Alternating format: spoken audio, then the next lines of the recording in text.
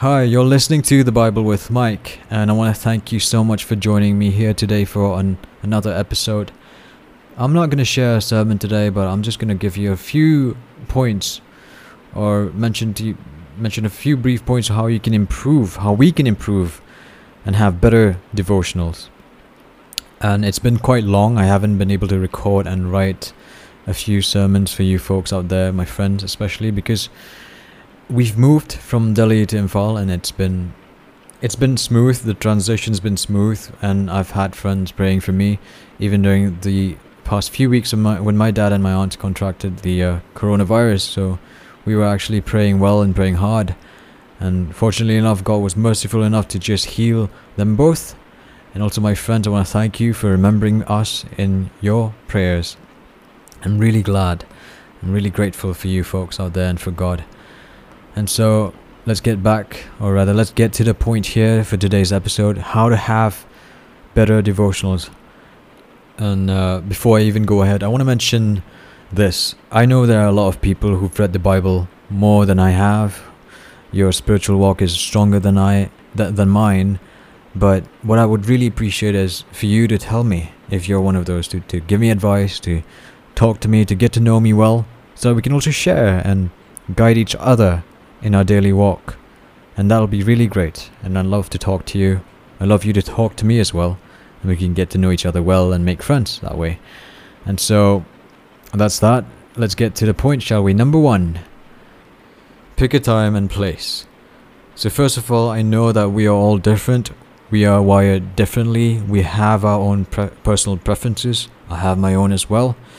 And so if I have to pick a time, and if I have to read the Bible, I think for me what works best is usually the mornings, if I'm not too busy in the morning. And I definitely pick the morning because, first of all, I have 2 reasons for that. Number 1, you wake up fresh in the morning and your mind is still fresh, you've slept well, you feel good, and number 2, I want God to direct my day. So in order for that to happen, I want to listen to Him the first thing in the morning, so that I can know what I can do, so I can be reminded of His love, of His grace, of His mercy, of His duty, of the responsibility that I have as a child of God, as a Christian. And so these are my reasons for my mornings. Of course, you have your own reasons, and I'm not asking you to follow or copy exactly what I'm doing. But then again, it's really important to read it daily and to have a specific time, because I don't want you to, mix it up with your work, or be busy or be caught up with your work and then forget the time you have with how you're supposed to have that time with God.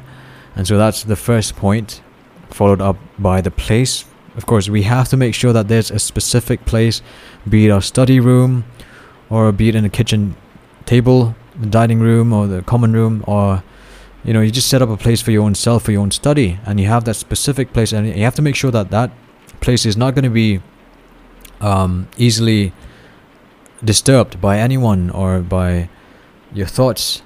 And so when you go there, you have to make sure that all these distractions will not come to you, and you have to be really focused on your daily devotion. And so that is why it's important to settle down first and to pick a place properly, and just be able to focus really well for those 15, 20, 30 minutes, or however long you want to read your Bible with and spend time with God. And so pick a place. And for me, I like my table firm, wide and long, so that I can place all my Bibles there and I can write properly. I want it to be sturdy and strong so that it won't shake when I write. And I don't usually type my insights, my notes out, but I prefer writing them as at the same time I'm reading my Bible. And I'd also have a cup of tea or green tea perhaps to accompany me. And then some of you might like to have music or light instrumental hymns or whatever it is that gets to you, that makes you feel closer or connected or more focused. So whatever works for you, just do it, but make sure it's well intended and there are no such distractions while you're going to sit down and study. But I'm going to remind you that the best way to settle yourself down is actually to pray, to open your heart to God and ask Him for His insight, His knowledge, His wisdom, His understanding, to make Him speak to you, and so that you can understand what He's trying to say and teach you today. So that's important. Prayer, so much more important than any other medium that would actually put you into focus, I believe. And I'm sure many will agree with me on this as well. And the Bible, you know that it's not fiction. It's not a work of fiction at all. It's not a storybook. It's real. Whatever was written was real and is real. And it's the living Word of God. And I know you know that. And I'm determined to read the Word of God with the right mind and the right intention. And praying really gets me into that. Helps me receive His Word properly that way. So I suggest that you pray. If you haven't been doing that, then pray. Pray before you read, which is really important, and we should all remember to do that. So second point would be turning off your smartphones, because we're all busy with that every day of our lives.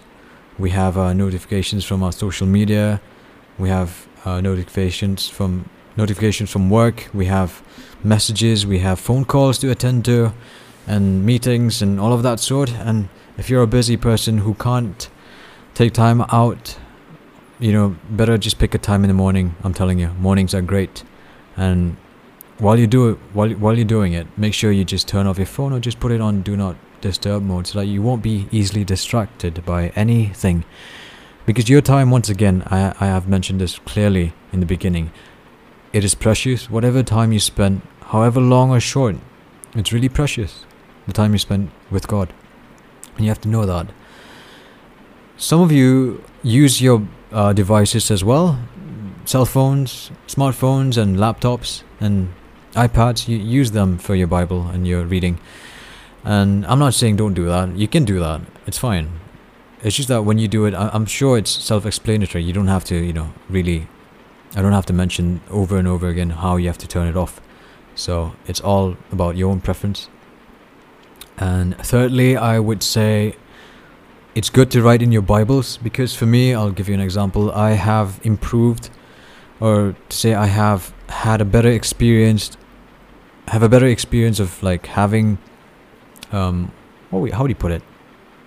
I've experienced God more deeper, in a sense, when I am aware, because I write things down and I notice that specific verse which spoke to me, and I have to stop and mark it down and underline, or just write it down and write my own insights. That helps me remember scripture, to memorize scripture. And I can also flip through a few pages where I've cried. I've literally poured out my heart, and I've had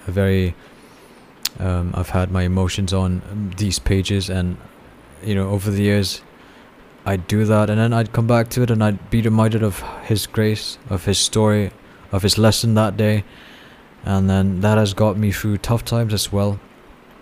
And so, of course, once again, it's different. It's we have our own preferences, and we don't necessarily have to write just because I told you to write. You might have your own way of writing things down, and the best way to keep your Bible neat and tidy, unlike me, I love making my Bible a mess. I just love writing things down there. If I'm blessed, or if I'm, if God speaks to me about something, I have to write it down, and that's me. And so if you like keeping it neat and tidy, you can always have this notebook, and make sure you write things down, because there's this thing about remembering whenever you write things down. And especially for Christians, memorizing scripture has a lot of benefits. If you turn to Psalm 119:11, it says, "This I have stored up your word in my heart, that I might not sin against you." So remembering scripture will benefit your journey and your walk with God. It will make you a better person, a righteous person. It's going to help you a lot. So you get a brief idea of it. Like, you have to pray first. You have to make sure that your heart is open. You avoid all these distractions from your phone and your laptops or iPads or whatever. And then you read. And after you're done reading it, you pray once again, and then you sing hymns, or you just say praise and thanksgiving And that's how you end, and it's going to be a very fruitful time of worship, and you're actually going to dive in deeper that way if you continue doing that, if you haven't. And I would really encourage you to start doing that. For the ones who have not read the Bible this way, or for the ones who hardly open the Bible, and also for the ones who read it every day, who are stronger than I am, once again, please talk to me. We'll share the knowledge, we'll grow deeper together and know more about God together, and that's going to be a good journey. So that's all I have for today. I'll be coming back probably with another sermon in the next few days or so, and hopefully we'll see you here once again. And I want to thank you for joining me once again, for listening, for taking your own time to listen to this. And if you like it, feel free to just follow me on Instagram. That is The Bible with Mike. I'm on Twitter as well, Michael Hangzo. And I would love to know you. I'd love to get to make friends with you, and share the knowledge and wisdom of God with you. So feel free.